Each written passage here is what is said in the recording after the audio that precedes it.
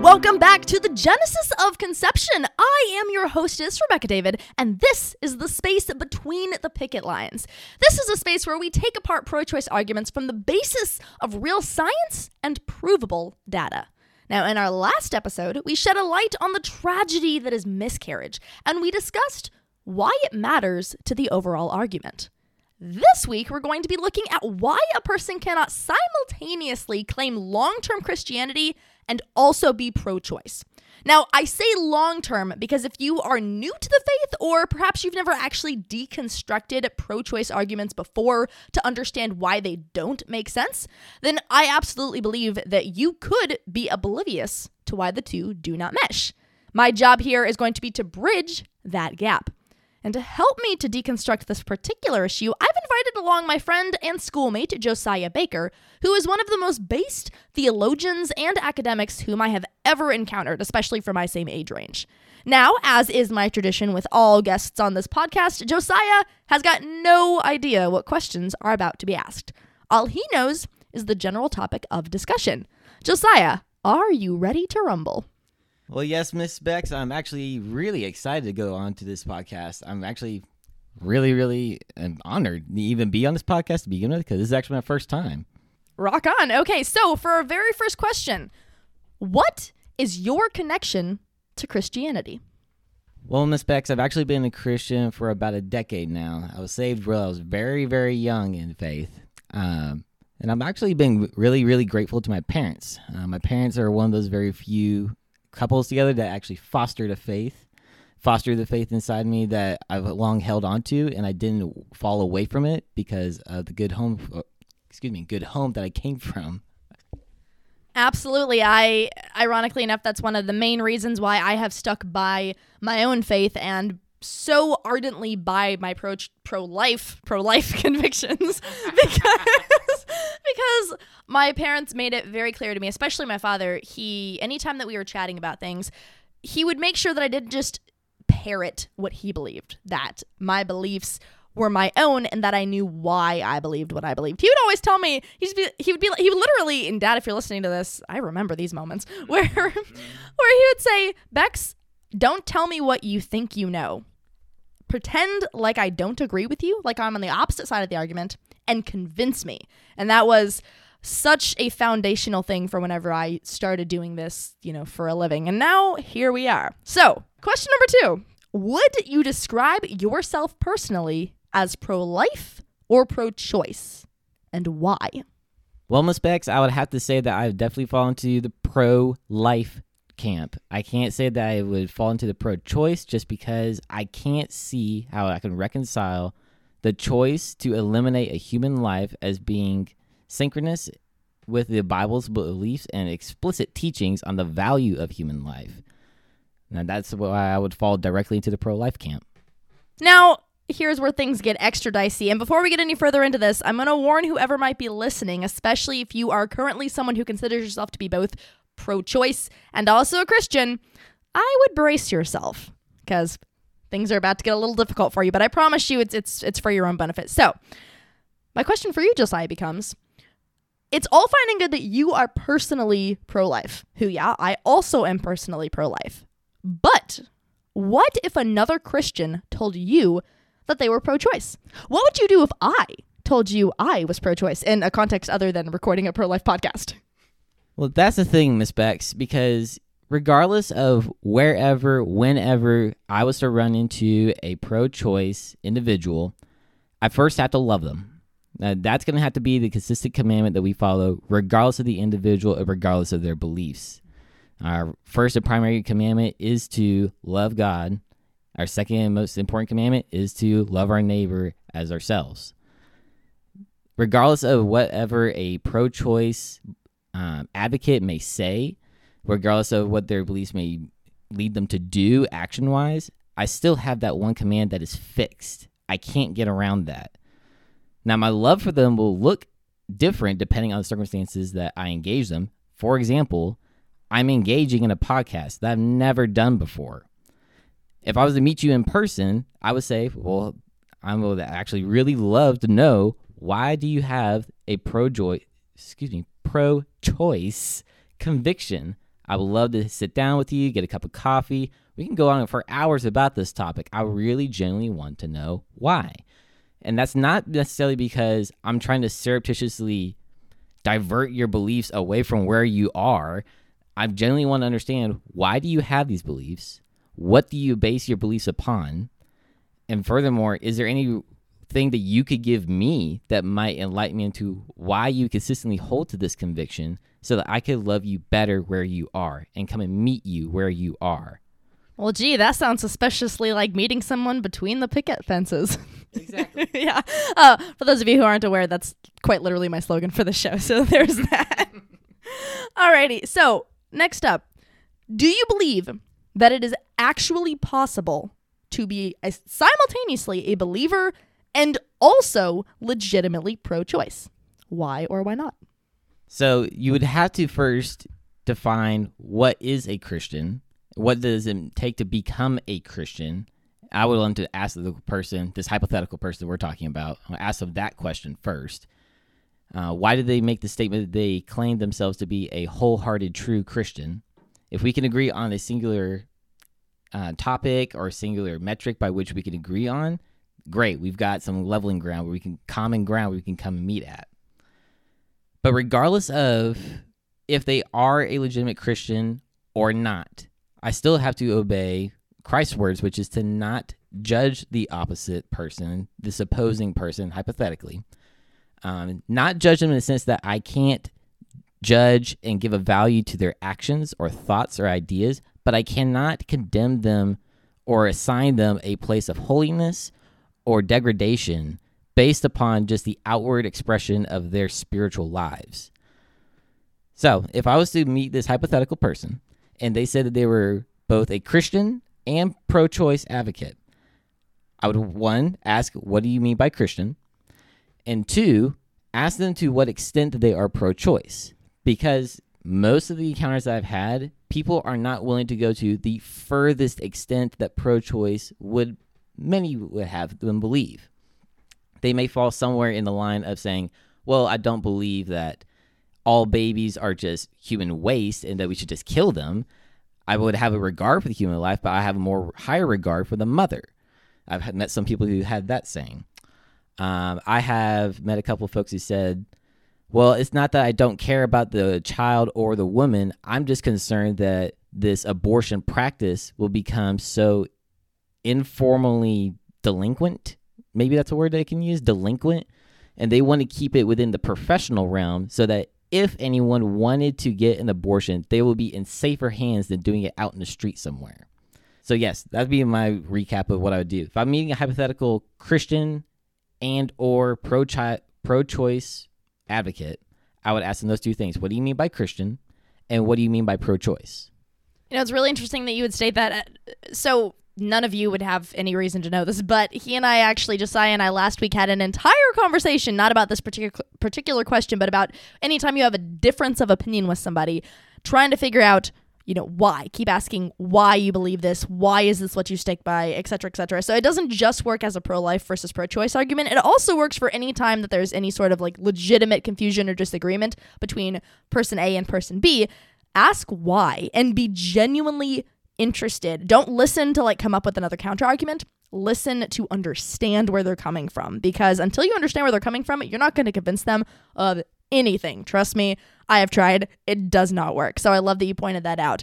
Now, something really interesting to highlight additionally, Christians I've met who profess to be pro-choice, when I get to asking them why, they will usually be coming at it from not necessarily a lack of concern for the child, but from a overt concern for the mother. Because in their mind's eye, the mother's life holds a higher priority than the baby's life does, is what I have discovered. So my question would be, what, if any, is your rebuttal to that? So it's really kind of depressing when you do meet those folks who believe that the life of an unborn child is less significant, less valued than the life of the mother.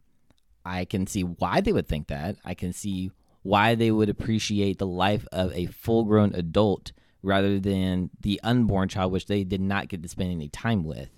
That would make sense to me.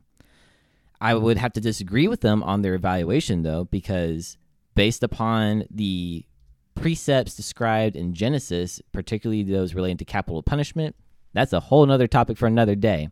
But taking the underlying implied prerogative in capital punishment, God was saying to Noah and his family, I value human life because all human life is a reflection of my image in them. Any desecration of that image is ultimately a rebellion against God because you're basically smashing the representation of God himself. Therefore, if you wanted to smash even a smaller representation of him, the unborn child, or a larger representation of full-blown adult, they both hold equal value in God's eyes. And you both, in both cases, you just committed erroneous rebellion against him. Absolutely. It's put rather succinctly. And I will add from, like I told you guys, he's very much an academic and a theologian. So to put it in a bit more of layman's terms from my perspective on the matter as just, another ordinary human being, I would say it loops back around to the question of asking why. Why do you believe that child holds less importance? What makes them less important? What if it were you? What if you were talking to somebody, or what if a decision about your health and your safety was being made while you had zero capability to defend yourself, which is exactly the situation that the child in the womb is facing. They are voiceless. They are helpless. They are entirely reliant on the mother to do right by them. What if it were you? Say that you're right. Say that, this child might be born with everything in the world going against them, deformities and whatever other dire predictions the doctors made. And the mother is also doing a bunch of really awesome things already in this world. Say that all of that is true. Turn it back around. What if it were you? Would you want your life to be smashed out before you even had a chance to do whatever it was you were going to do in this world? Because someone else thought that somebody else besides them who wasn't you held a higher level of importance. Because we are all made in God's image. And especially if we are actual believers in Christ, where he's very specifically tells us, love your neighbor as yourself. What higher tier could there be than choosing to love on by not killing the most innocent, helpless amongst us? What do you think of that summation? You've actually hit it pretty close to where my mind was going, because if you wanted to take into account a perspective, you could try to imagine yourself as an unborn child.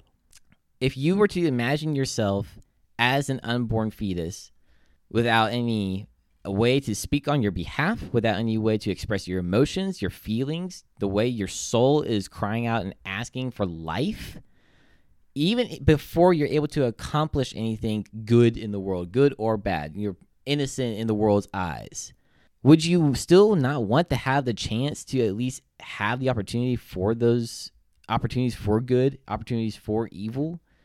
Granted, we don't want the evil. We'll know we'll encounter strife in this world, but it's the opportunity. That's what really matters. Particularly in a Christian point of view, if you eliminate the unborn fetus now I know that I'm going to territory that might sound very theologically controversial, and we can have a debate on that right now if you wanted to. Bring it. From a Christian point of view, and the way I understand the Bible, if you eliminate an unborn fetus before it has exited the mother's body and been able to live a life where they can learn about their Lord and Savior, you're potentially damning that soul in the mother's body to hell. I don't know another nice way to say that, but just before that unborn child has had the opportunity to know its Savior, get to know its true purpose in life and true relationship with the Father in heaven, you're eliminating that opportunity by eliminating the life before it gets the opportunity to learn its Savior. Absolutely. I don't know enough about the theology on that particular bit to confirm or deny, and I'm also not omnipotent, so there's that. But I will say, it's as solid of a question as any other. And I think when it comes down to the brass tacks of the matter, if you're talking to a Christian and their answer for the question why are they pro-choice is, because they hold the mother to a higher level of humanity than the child, then that in and of itself is a problem. And then if it's, well, I have compassion on the mother who might not be able to carry this pregnancy safely to term, we're actually at a point, I've actually done an entire other podcast episode about this. I don't remember off the top of my head what it's called, but it's labeled, so it's easy to find. If it's concern for the mother's medical well-being, I've done a lot of research on this, and there is virtually zero circumstance in the modern day with the modern technology we have where that is the only option, where you have to kill that child. As I think it was Ben Shapiro put it recently on one of his most recent episodes, he said there is a difference between, say a mother is some point later on in the pregnancy, 3rd trimester, she gets into a car accident or something. There is a difference between trying to save her life and inadvertently ending the life of the baby versus actively trying to take that child out of the equation for the sake of the mom. The first is understandable. The second is murder, point blank. And now on to our next question. And this is where things get extra dicey, so bear with. What about what I'll call special cases? So maybe the child has been deemed not compatible with life based off of some rare genetic abnormality by the doctor. Maybe the rape or incest is the reason why the mother's pregnant in the first place. Maybe, like I said, there's a threat to the mother's safety. In special cases, as I'll dub them, does that change our answer to the question of is it okay to kill the child?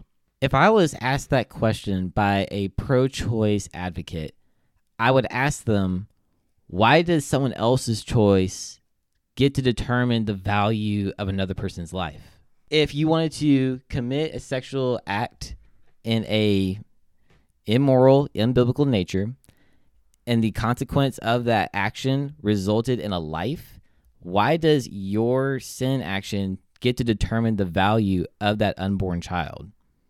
Where do we get to see that in Scripture? I do not have any example from Scripture where the father or mother of a child were being punished, and then the punishment of that action was reflected into the children because they got to carry the exact same guilt of the parents. That doesn't make any sense. You have an unborn child who is supposedly carrying the guilt of your sins, or even the sins of another person done to the mother. If you have one of those circumstances, the child is still innocent. They do not bear that same guilt. I actually love that you mentioned that because Hagar and Ishmael come to mind. And for those of you who might be unfamiliar with the biblical story, the short version is that Hagar went in unto, I believe it was Abraham, I want to say, and because Sarah was having issues bearing children, and Abraham had been promised to be the father of more generations of people than the grains of sand on a beach, which is a lot of people. And he's like, wait, I need like a first kid to make all the rest of this happen. So he tried to circumvent God's promise or make it happen faster by going in unto Hagar, and Ishmael happened. And God's response was to say, all of you adults in this situation really, really messed up, but it's not the child's fault, and the child gets to live. And that's actually where we get, I believe it is the Islamic nation from, I want to say. So, and this is totally irrelevant to whatever you may think of whatever crises are happening in the Middle East. I'm simply saying lots of innocence as well, thus de facto. So we have biblical examples of God choosing the opposite. Yes, absolutely. Especially in Ishmael's case, who was the son of a sexually immoral act. And that was not okay by God's standards. Make no mistake, God did not condone that action. In fact, whenever Hagar was sent out into the wilderness by Sarah being Abraham's wife who got jealous, Hagar and Ishmael are out in the wilderness about to die, but are visited by the Lord, and they are promised that Ishmael would have a nation come out of his seed. So the Lord kind of turns it on its head, where not only is a child in this case innocent of the wrongdoing done by his parents, I'm still going to bless him regardless. Absolutely. So that, y'all, is why special cases shouldn't be a reason why a Christian individual is also pro-choice. Because I guess if I was going to surmise it in one sentence, no matter what you think is going to be the awful repercussion of allowing this child to live in the world, that is not your decision to make.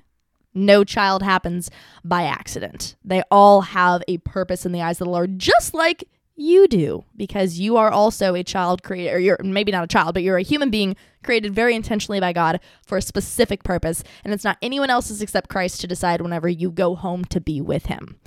So on to our next question. If we're coming at this dilemma from why is it not okay to be pro-choice, the argument is based off of the fact, at least from the Christian worldview, that child is a living human being when they're in the womb, just as much as they are once they're born. So my question to you becomes, at what point would you say a child's life in the womb becomes an actual human life? Would it not just be starting at conception? I don't see where you can draw a line saying, oh, there's a mass of cells sitting inside this mother's body, but that's probably nothing. Oh, actually, never mind. It's a human life. It's not only is it just simpler in my mind to keep it at conception, but there's a lot of theological arguments that have been made for the conception of two cells in the mother's womb to be the start of human life, but also the start of a human soul. Now, you can get into, I know there's several state laws that want to say, it's the heartbeat. The heartbeat is the determiner of human life. Oh, no, it's the brain waves. The brain waves are the start of the human life. For me, I don't really want to depend upon a human authority in that case. For me, I'm looking into Scripture, and Scripture is saying that before I was in my mother's womb, you saw me. David said that in his Psalms. So the Lord is already seeing a human individual in the womb of a mother before we can even see there is an individual. God is recognizing there being a human life there. I would want to fall on his side of that argument. The most succinct way I've yet heard to put it is that if you draw a line anywhere besides conception as the starting point of a new human life, you are also drawing a line amongst an already born population or population sector of society, whether it be brainwaves, whether it be a heartbeat, whether it be disability factor, whatever it may be. If you draw a line anywhere besides conception, you're also pinpointing a sector of living society who we would call it murder if you were to go kill one of them. Sound about right? That does sound very right. Because if I understand correctly, all of their states would say, the heartbeat is a determination or the brainwave is a determination. If you go into a coma and you're living off of life support, is that still not a human being there sitting in the bed? And I actually have a unique perspective on this because probably none of y'all listening would know this, but I was in a medical coma for a period of time last year. So I've been there, done that, been the one who the decision of whether I lived or died was entirely in other people's hands. And ta-da! And we're all very grateful that your parents didn't make the decision for you on whether or not you would live or die. Alrighty, so moving on to the next question. How about Christians who are privately pro-life, but they're publicly, not necessarily publicly pro-choice, but publicly silent? What do you think? I get it. I understand, okay? I don't want to be the guy who rocks the boat. I understand that line of thinking. I don't want to be the guy that causes division in the workplace and then I lose out on my job or I lose out on that promotion that my family really needs. Or, just even more basic, I don't want to lose the good friendships that I've spent years cultivating over a political issue. Okay, for one, it's not a political issue. We can agree on that. It's more than that. But even more so, I would argue that if you wanted to remain privately pro-life, but publicly pro-choice, or just silent, you're not producing a good image of the Christian character. And even more so, if you want to extrapolate out that line of reasoning, you're not producing a good image of the Lord that you say you serve.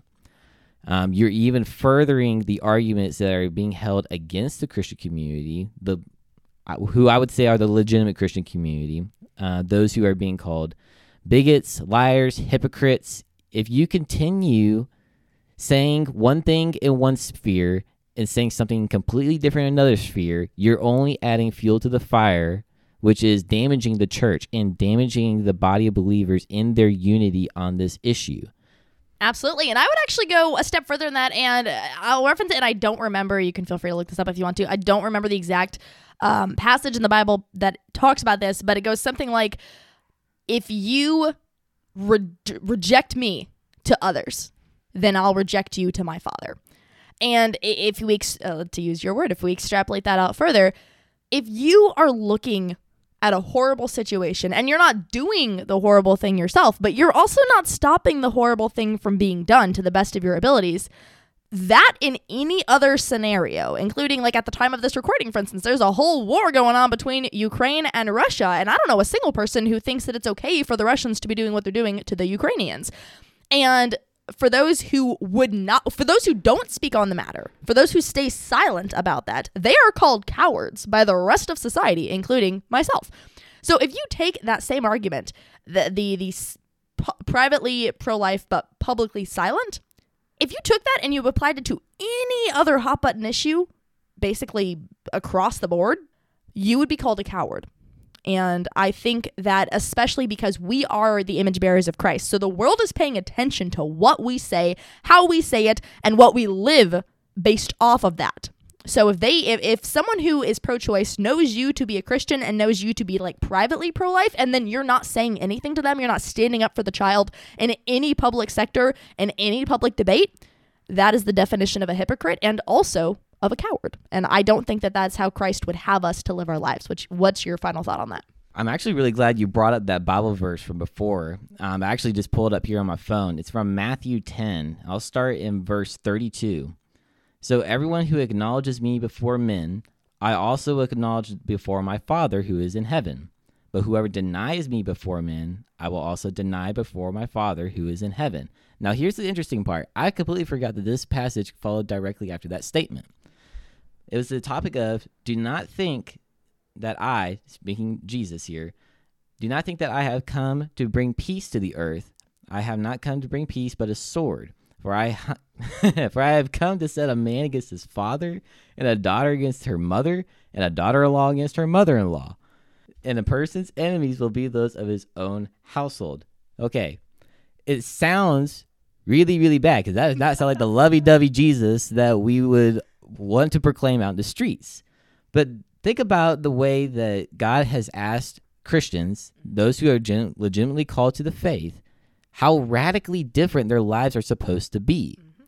If you want to hold true to the Savior who saved your wretched soul from the flames of hell and wanted to redeem you from the clutches of sin, and you wanted to honor him and show your gratitude to him, this is what it may take. It may take not being at peace with those whom you want to have peace with.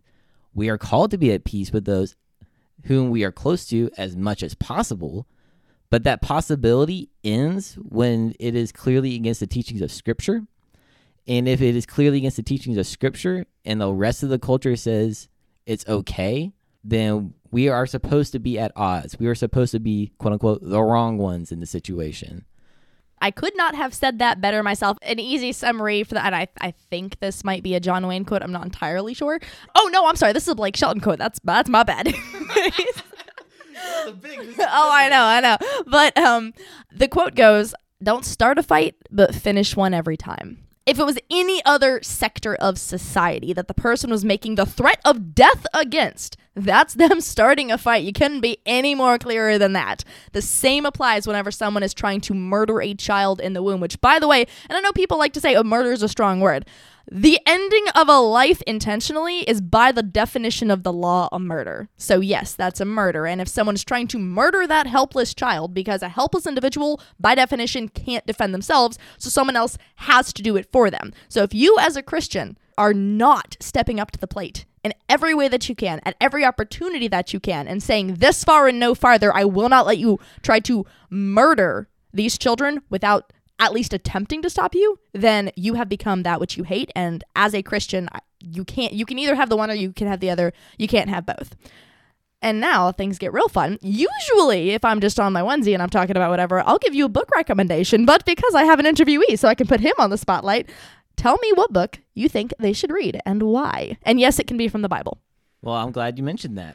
So I am a little bit of a Bible nerd. I think I got that from my parents. But legitimately, I have found great solace and great comfort from reading the Scripture, particularly Romans. Now, Romans has a lot of content, so I'll narrow it down a little bit. I wanted you to go and consider reading Romans 14. Now, the basis of this passage about not passing judgment on one another, I think would be very good as we go out into the world, and if we continue to have conversations in passing with those around us, whether we agree with them or not agree with them on the pro-life, pro-choice issue, this is something that could be helpful for us to always keep in mind so that we are keeping in the most Christ-like manner a method of being at peace with everyone, but standing firm in Scripture. I'll take one excerpt out of this chapter that I would like to leave with you today. It's Romans 14, verse 13.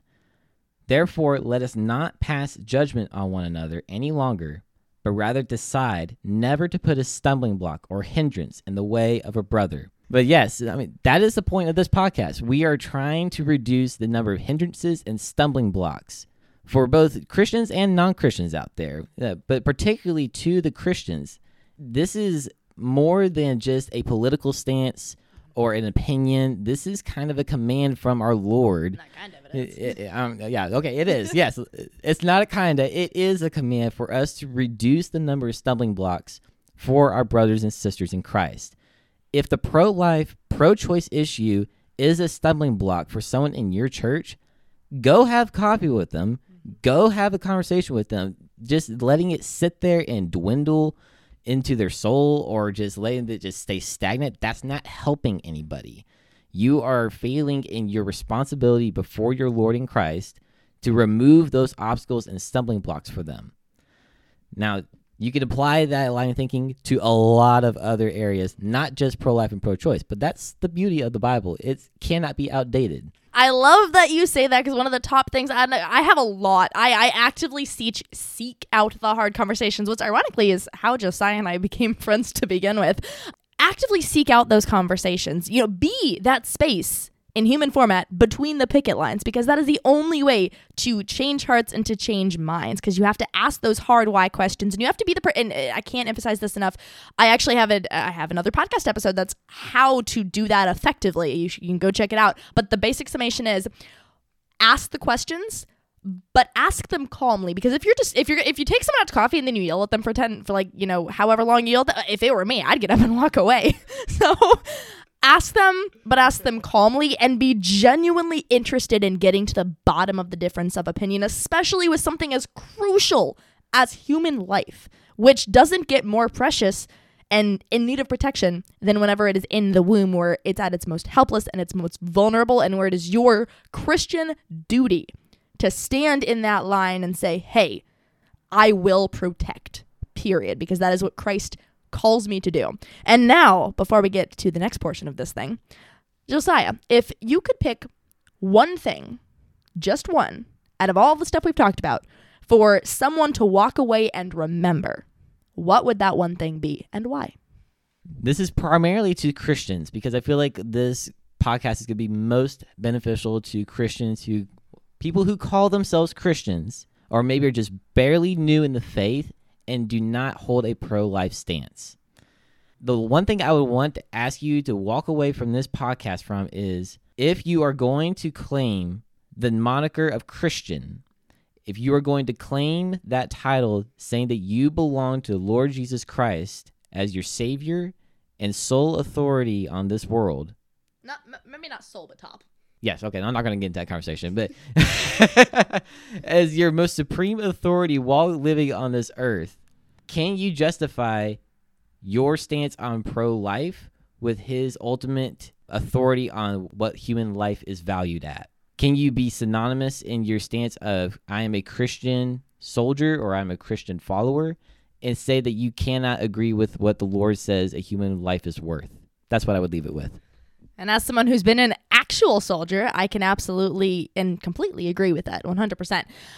Alrighty, well, first and foremost, Josiah, thank you very kindly for joining me today and for having this hard discussion. If you are listening to this and you have up to this point claimed both Christianity and also being pro-choice, thank you for listening this far. It couldn't have been easy for you, so I really genuinely appreciate that. And now, changing gears, it is time for my favorite part of the episode.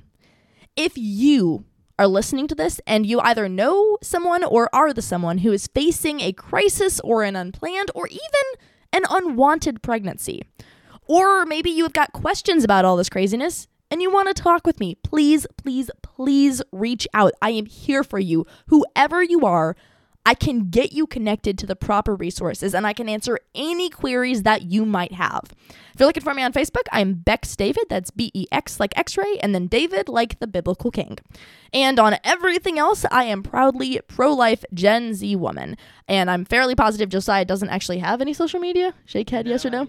No, he doesn't. So, heck, the only reason I've got social media is for this exact purpose. So, find me if you need me or if you want to talk, and I'm here for you, no matter what happens.